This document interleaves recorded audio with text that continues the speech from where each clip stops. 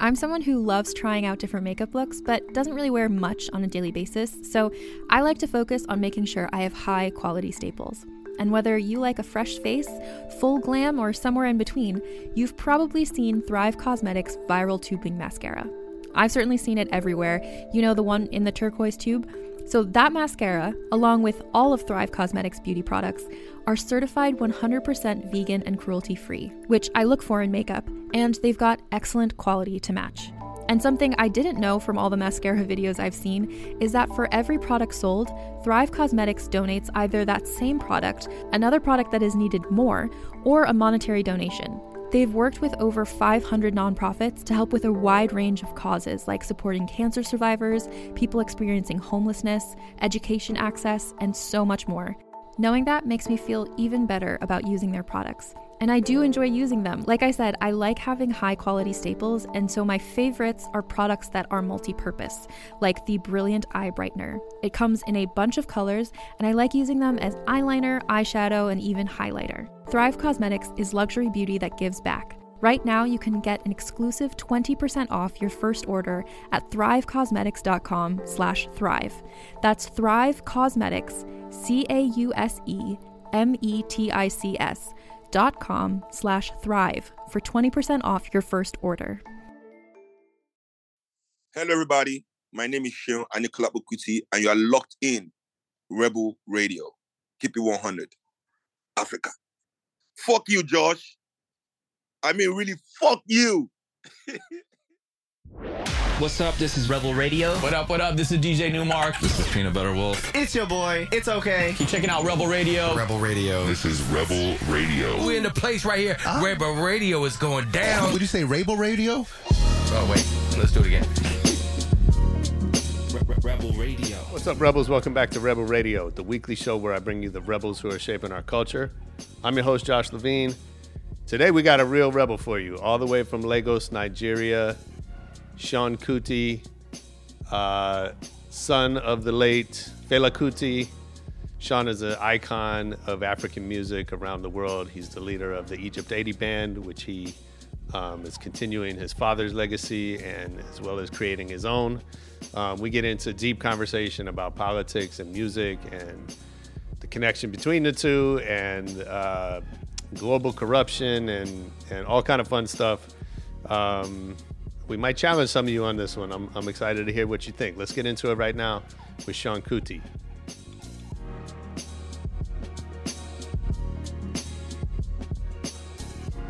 What's up, man? It's great to meet you. I appreciate you making time. I know it's late out there, and I understand you're just getting home from a long tour. Yeah, I've been home just a couple of days. How was the tour? Oh, it was fine, but quite long. Yeah. Well, I'm excited to hear what you're up to next and talk about this new project. I usually like to kind of start at the beginning, but obviously you have a very unique story. So if you don't mind, indulge me a couple questions. I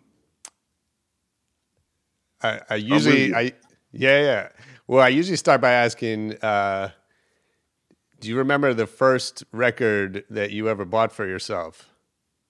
That's simple. The first record I bought for myself was DMX's "It's Dark and Hell is Hot." Oh, nice. That was like the first record I bought with my own money. I love that record. Yeah. That's great. I mean, that's a great part, great place to start a musical journey. My musical journey didn't start with my first record, you know. Yeah, of course. My house was a musical house, so I was even getting musically trained, you know, but I couldn't go out and buy Mozart CDs in Lagos and stuff. Of course. Well, yeah, so, you know, it's really interesting. Most of the artists that I talk to have, I guess you would say, the luxury of starting out, figuring out who they are in before they're famous, right? In obscurity. And your path was obviously very different because I know you started, you joined your father's band at 9, right? Yeah. I've been working for a long time. Yeah, absolutely. Absolutely. Do you remember your first time on stage? How that felt? Yeah, I did. I remember my first show, quite all right. Where was it? It was at the Shrine in Lagos. Okay. Yeah, it was a Friday night. And I remember it because after the show, I'll give you a bit of background. So during the rehearsals, I was just there doing my thing, dancing, jumping. But I was missing the cues. I wasn't getting the song right. So my dad came up and said, you have to watch the band so you can learn your cues. So I watched the band during the rehearsals to learn the cues. So when it was showtime, I did the same thing. I just faced the band throughout. So my dad came to me after the show and said, "You got to face the audience, man." Something like that. So I remember that show. Sure. That's amazing. And so then, as I understand, you end up taking over the band at 14, which obviously quite young. Well, I didn't take over. That sounds like a coup d'etat or something. As I said, I was already in the band, so we just kept playing. There was no like takeover or anything. We just lost Fela, so the dynamic changed. Yep. Well, the band just decided to keep playing, and I was already in the band, so I didn't come and take over anything. Okay, fair enough. I get it. So was there a point that you sort of developed your vision for where you wanted to take the band later on, or how has that evolved?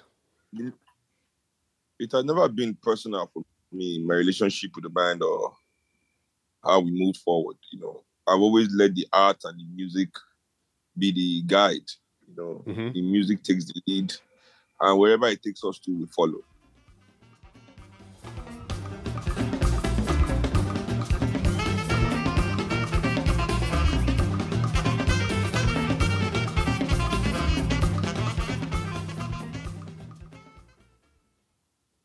I generally, honestly, I know this is hard to say, but I've never really had any personal ambitions about the Egypt 80.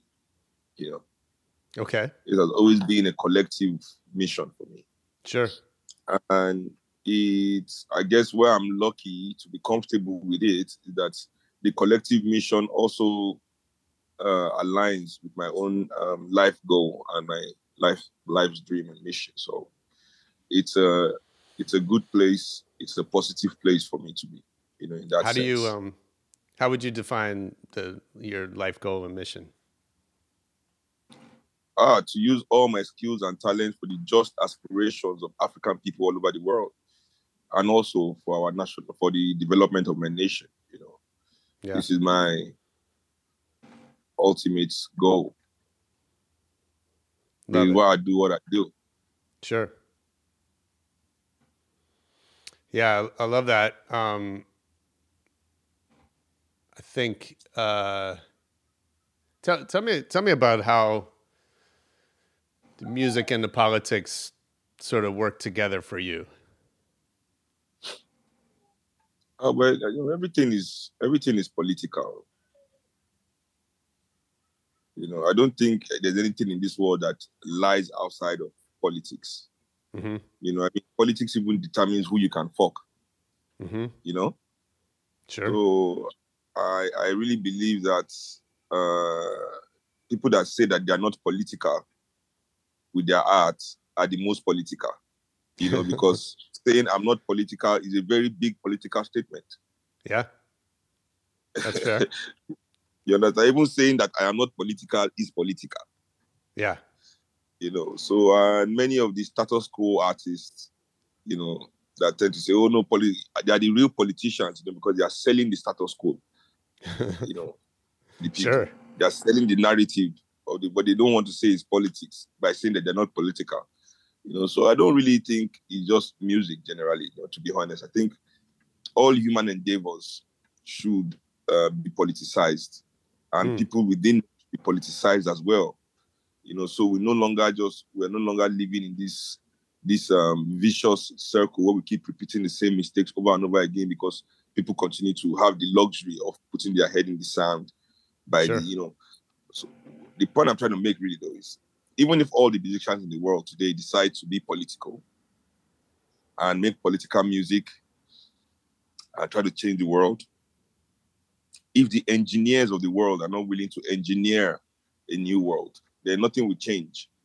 If the lawyers in the world are not willing to fight for a world where justice, is paramount, then there's nothing we can do neither. There's nothing the music can change.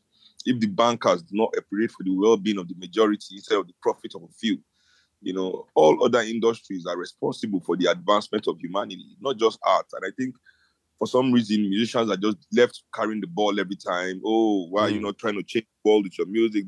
But then you leave the bankers and all these other people to go about destroying the world, as they see fit. Absolutely. Putting pressures on musicians. Like, what we should be asking, okay, how can banking change the world? We should be asking these people these questions too. Sure.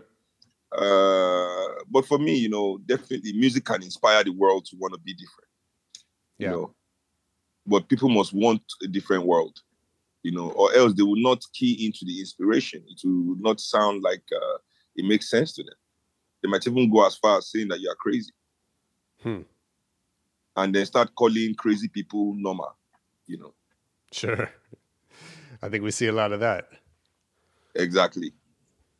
Yeah, I mean, I like what you're saying. I think, as somebody that grew up, with hip hop and with the sort of cultural change that came with that, I've always thought of, music has the ability to open people's eyes because people, young people especially, care what a musician has to say or will listen to the lyrics. They're not necessarily paying attention to what a banker's saying. And that's not to excuse, that's not to reduce the responsibility. But I guess what I'm saying is I've always thought of music as a vehicle for bringing attention to these issues that maybe we need to learn about or prioritize. Yeah, so is journalism, Sure. I think Absolutely. it is more the job of the media to tell the people the truth than it is the job of the artist. Fair enough. And guess who's dropping the ball there? The journalists. So, Yeah. I mean, as I said before, the musicians can only do so much. In a world where journalists don't want a better world, bankers don't want a better world, everybody is aligning themselves with the status quo. Everybody's aligning themselves with their next paycheck. There's only so much positive music can do. Of course. Sometimes I actually do feel like I'm just screaming into the wind, But at the same time, there's also a force within me that reignites my passion. Every time I feel like that way, something inside of me tells me the reason why I need to keep going. Because if I'm going to go by the natural reality of the evidence, it seems like humanity is hell-bent on destroying itself. So Sure. Especially the elites, because they have all these bunkers they built under their houses. They have all these fortified safe spaces. So they don't care. They think, well, if they destroy the world's ecosystem and they will hide in their bunker till everything settles down and they'll come out and repopulate the world with their own with their same oppressive ideology, not understanding that, staying in your bunker yourself with your family for 15 years, you all will go crazy or kill yourselves before the Right. apocalypse is done. Sure. You need other people, Yeah. But this is generally the selfishness and the myopic sentiment of the elites globally, from Africa to Europe, to America, to Asia. They're all the same, Yeah. So when you're feeling, like you said, you're screaming into the wind, is there something you do to sort of reconnect with your purpose, your mission? Does that just happen automatically, or is there there's nothing or do you have a practice? No, it happens automatically. I think because I am completely vested in what I'm doing, and I believe also, in the ultimate salvation of humanity, being in the hands of the people themselves, So I think from within me, I can't really explain that, but from within me, I'm able to see a reason to keep going on. Probably my kid, probably is my family, my wife, I don't know, but sure. As they say, you have to really love something if you don't have love in your life, then you have nothing to die for, right? Yeah. The times they teach us about black reflection, yeah, that moment you understand your history, you feel So go back. We started talking about, when you're younger, sort of starting out. Was there a point where you started to feel, comfortable in that role? Where you started to kind of hit your stride, or was there somebody you tuned to for guidance back then? Oh, I had a lot of I can't say I did it by myself. Like, all these famous people like to lie to the world. I came up by myself, pulled myself up. The same elitist narrative, that they tell everybody. Pull yourself up by your bootstraps. Sure. Anyway, that's bullshit.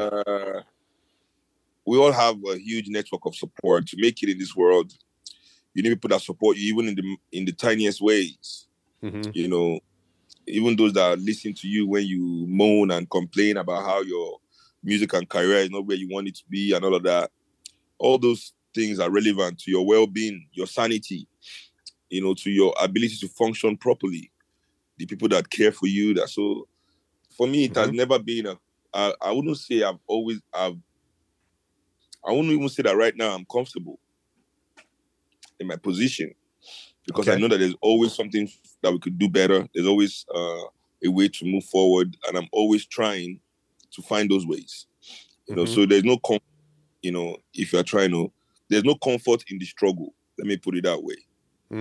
Immediately you start feeling comfortable, you should reassess what's going on. You are dropping the ball somewhere.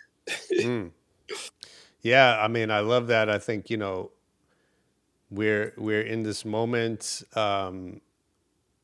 globally, I think there's so much attention on mental health, which in some ways is great and needs to be explored and talked about. And I think, but kind of what you're saying, there's also this this priority put on comfort, and this sort of like unspoken or maybe spoken idea that we should all be comfortable at all times. Yeah, but what we are looking at here is not even comfort as ease, because comfort is now also equated with luxury, which is kept away from the people. Sure. So humanity didn't evolve to work for comfort. Comfort has always been here. Yeah. It has always been accessible to all humanity. And when I say comfortable, I'm not even talking about sitting in my house or lying on your sofa, watching big screen in your nice... That's not the comfort I'm even talking. What I'm saying is, when you feel comfortable in your mind, like everything is okay, everything is fine, it means you are detaching yourself from the larger reality of humanity. You are removing yourself because everything is nice for you and comfortable. You're like but you are not everybody. So that's what I'm saying. Like, even at those moments where I think, oh man, I'm okay, I should relax, there's always something within me also that lets me realize and remember, the world still needs work. The world still needs changing, and you are a part of that world. And this is what is, how do I put it? Dialectically different between people like me and people that run this world. Sure. Is that they detach themselves from the people. They detach themselves from the majority. Their existence is their reality. They don't exist within reality. they make their existence their own reality. So they are existing within, their reality is within their existence, not the entirety of reality. That's why people can be going around talking while, 80% of the world is living in hunger, and people are talking about how the world is progressing, and there's never been a time in human history when this much people were going hungry, So, and not only that they are going hungry, that they have no means and no capacity to change the situation on their own, Sure. This is really sad. Yeah, I mean, I definitely, I think at least in the West, the narrative that people like to talk about is that things are getting better, right? Is that there's progress and yes, because Elon Musk is getting richer, so definitely things are getting better.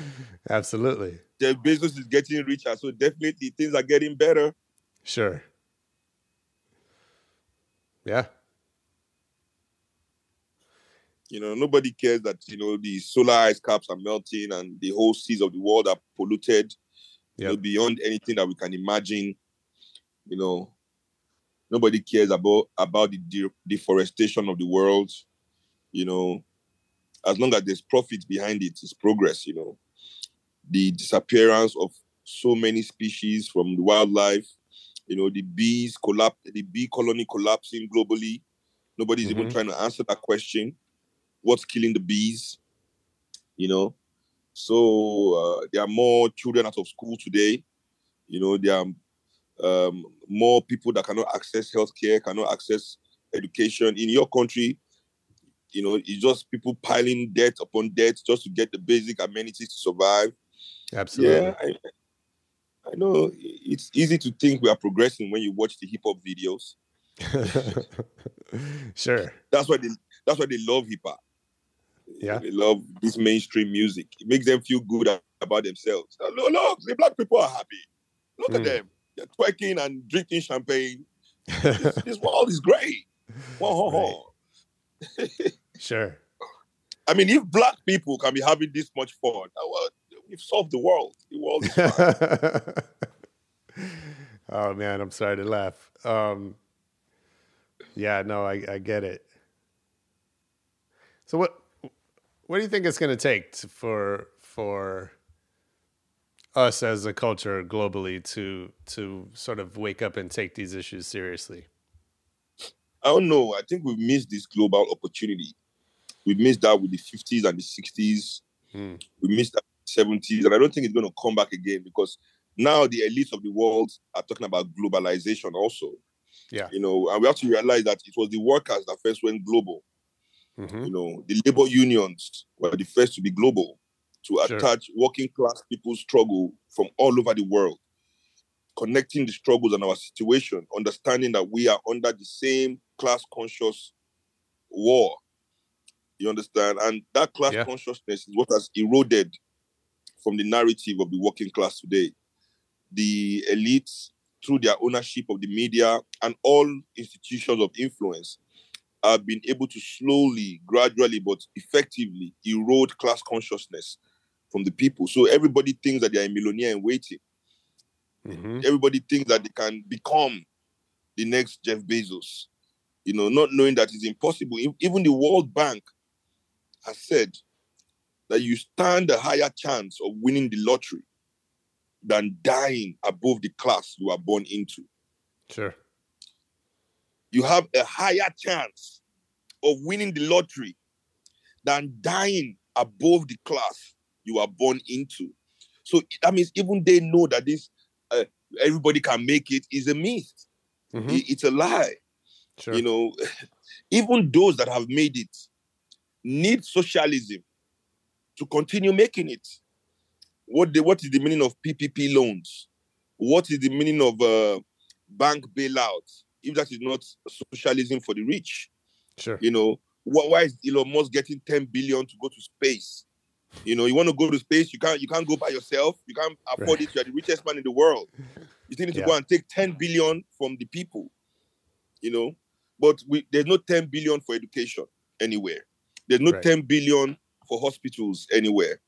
You understand? So I think that is the mindset in general, and this is, we as the people must stand up again. We must choose humanity. I think that is what the global people have to do, because you have to understand that the elites are global too now. They've put aside some petty differences for them to have a stronger grasp. So they are global. Americans own banks in Nigeria, Nigerians own banks in England.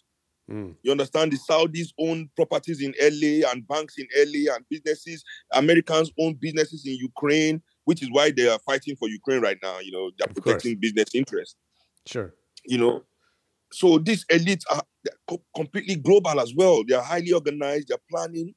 So if we, the people, think that one protest on the streets or or people is going to change this, then we're joking. If we do not organize on that level about our humanity and nature, if we are not organizing on that level and refusing the tokenism, one of the things that I laugh at, how would I put it? One of the things that disappoints me about the working class in Europe and America is how quickly they are willing to sell the other working class people all over the world down the river as soon as they are promised some incentives. Lower gas prices. Minimum wage rise. Free housing, free healthcare. Go to Iraq, go to Vietnam. There's no, real backlash against that. Those governments are allowed to continue. These policies are allowed to continue against the global working class. So this global camaraderie itself is being defeated among the working class people, while the global camaraderie of the elite is waxing stronger to our own detriment. So I think generally, Europe and American working class needs to put their racial bias aside and get with the class-conscious battle, the struggle, Sure. I feel that the class struggle is the ultimate battle of humanity, where the working class and poor people of this world can come back and take the power of production, not just political power, but the power and means of production, so that everything that is from the earth can be for the earth, not just for some individuals. Because how long are we going to do this, where we are all suffering just so that Jeff Bezos can buy a new yacht and dismantle bridges in Netherlands? I don't get it. Why are they accumulating this wealth? If there was some kind of noble goal behind it, we are accumulating this to build other, but there's nothing. It's just wanton consumerism and oppression, and creating scarcity, more and more scarcity for the world. So I feel that to defeat that, we need to definitely organize ourselves better globally as well, and most especially not accept tokenism. We must always advocate for real change. Yeah, I get it. I mean, I think even locally, people are incredibly easy to divide, right? And even in the U.S., you mentioned the labor unions. There's a big chunk of poor people in the United States that are anti-union, right? Because they've been co-opted or bought out or they've been sold a story that and so I think there's a hopefulness in what you're saying that that those are possible, and I think I'm curious what you see out there that kind of gives you hope, that keeps you going on this mission.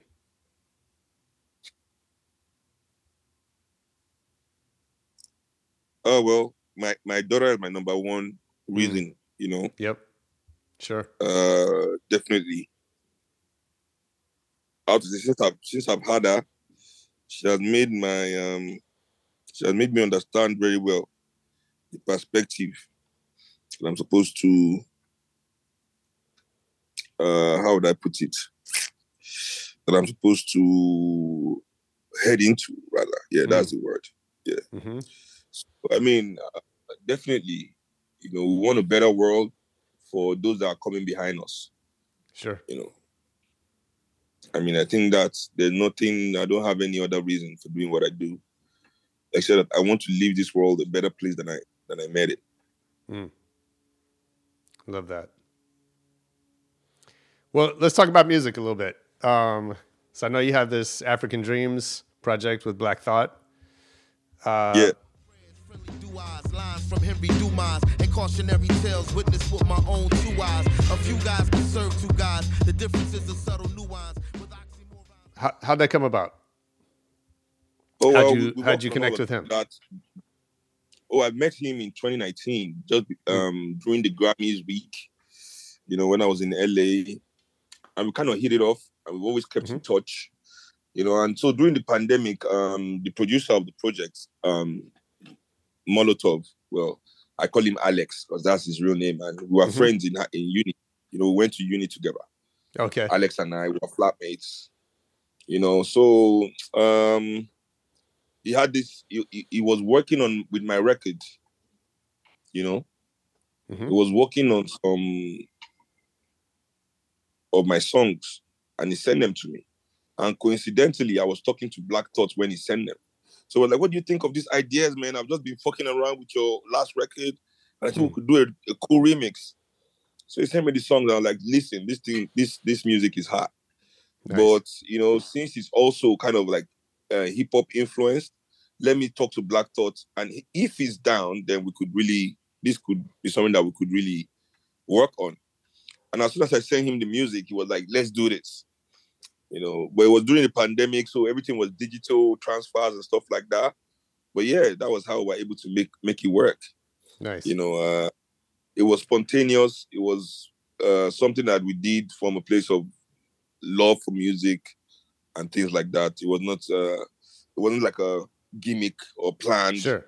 You know, or A&R influenced. No, this was 2 artists and a great producer agreeing that they should do something just because of the strength and the beauty of what was presented. You know, so I really thank Black Thought a lot because we did all this. He was really, really helpful. He gave us guidance. He opened doors, you know, and here we are today about to release the EP. Nice. What is it? Just the 2 of you on the EP? Do you have other collaborators? For this one, but we have another surprise project coming, but I can't give away too much. Stop asking. All right, we'll watch for it. So tell me about, you've had a lot of great collaborators. I know you've worked with Robert Glasper, with Brian Eno, Carlos Santana, so many great people. What do you look for in a collaborator, and sort of what makes a good collaboration for you? I'm always looking for people that are musically, I think, in a way, how do I put it? That I musically respect.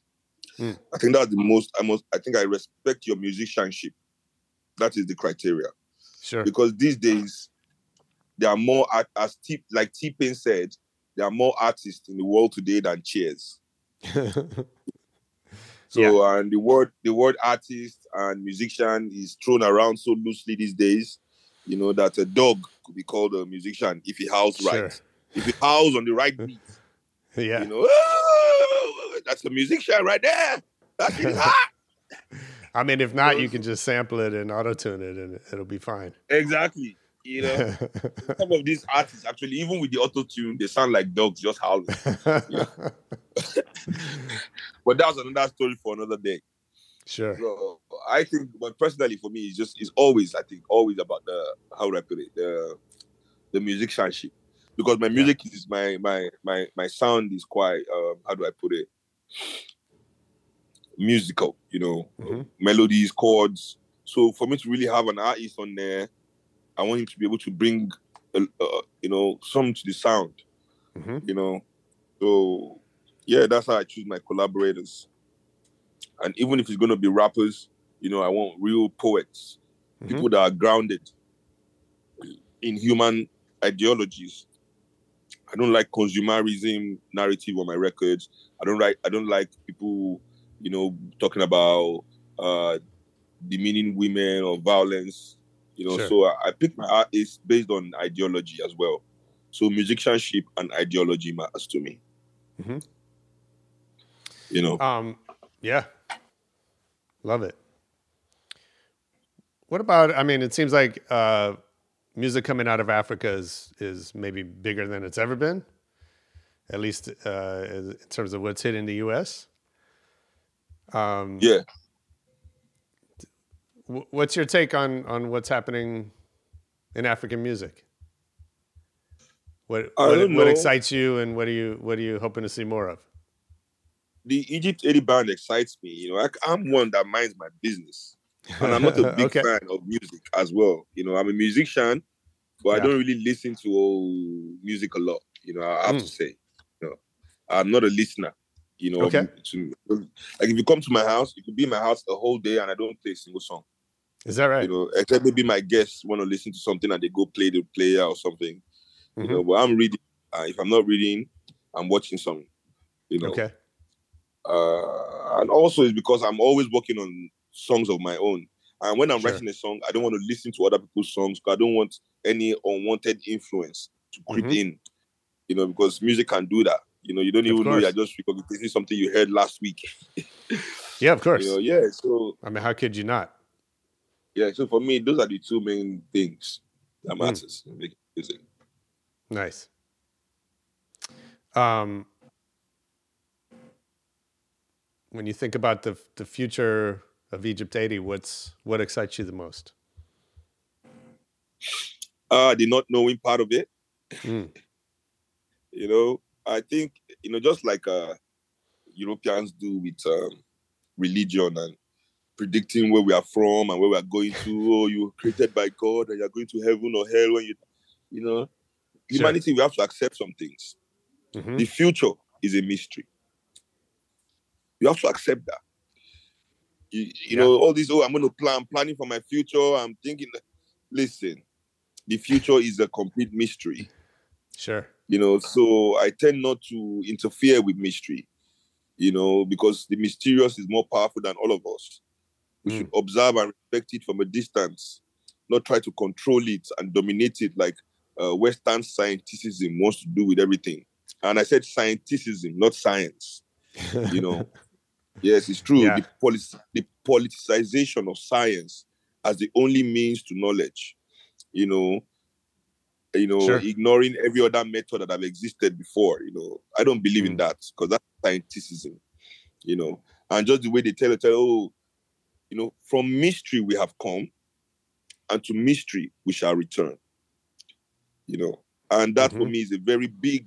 It was a line I read in 2000 Seasons. I think, yeah, that's it. 2000 Seasons by Amra Kwei, the Ghanaian author that lives in.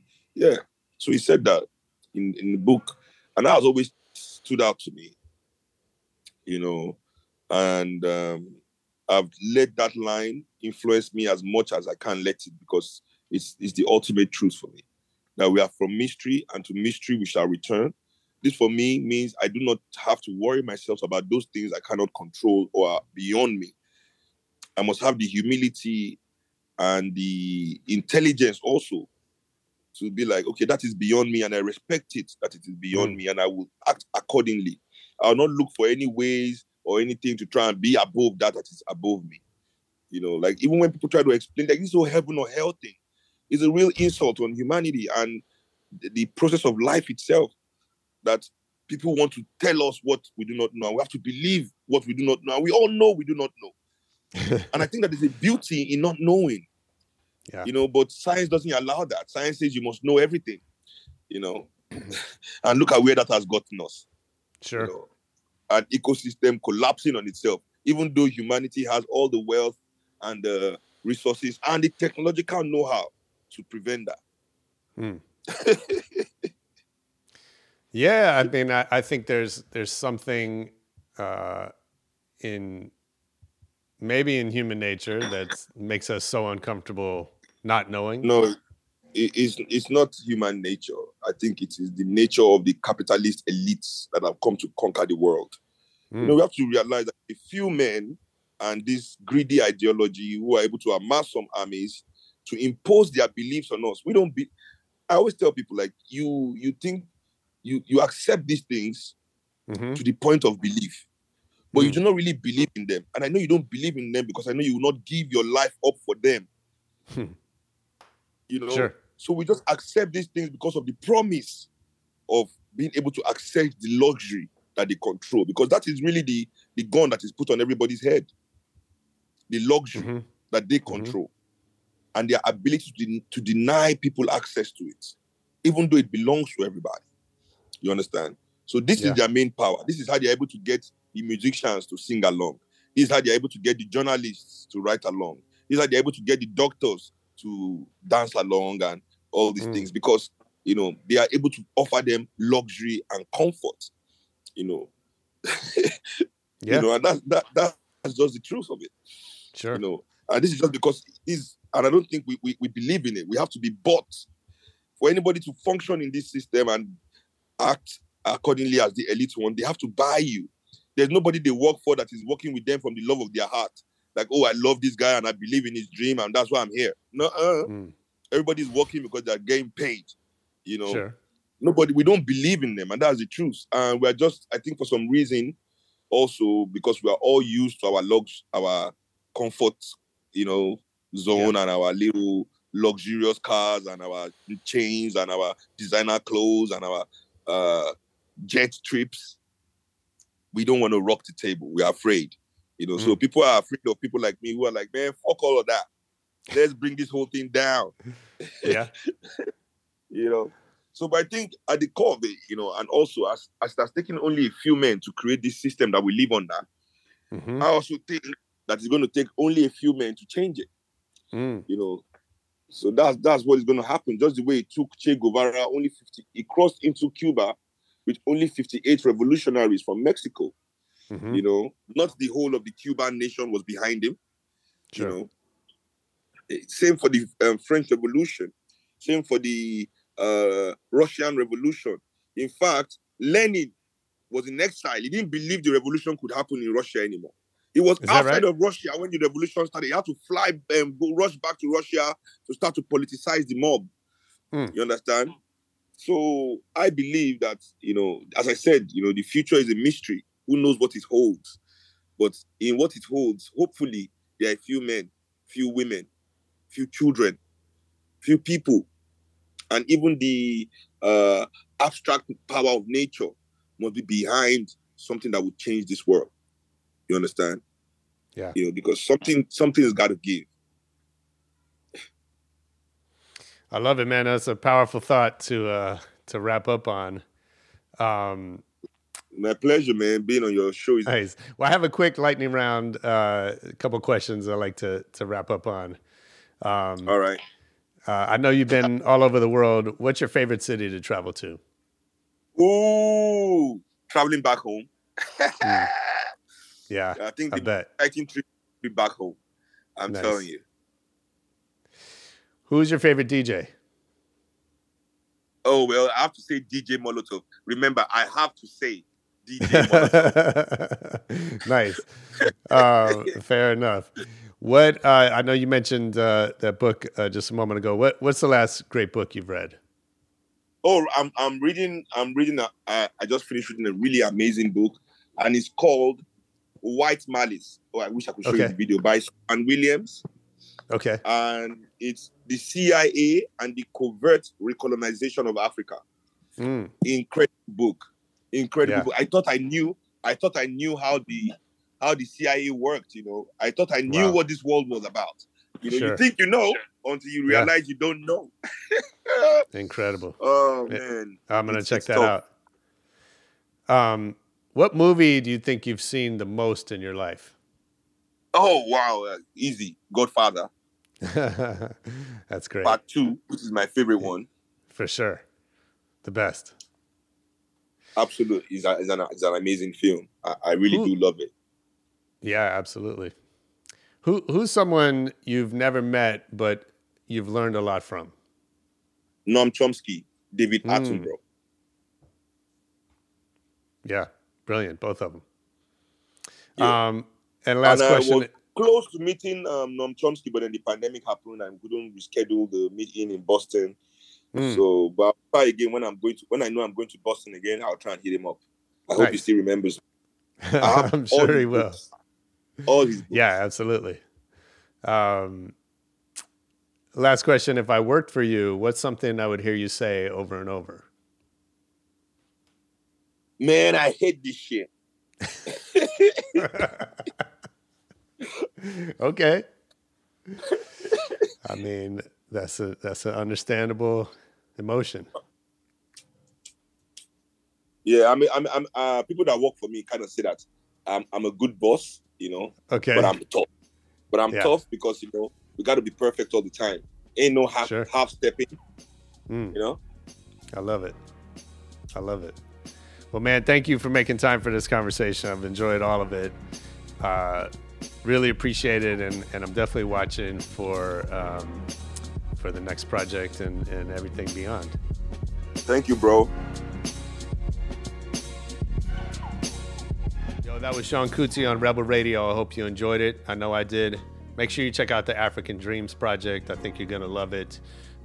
Leave us comments on this one. I'd love to hear your thoughts. And most importantly, next week, come back for more Rebel Radio. Peace.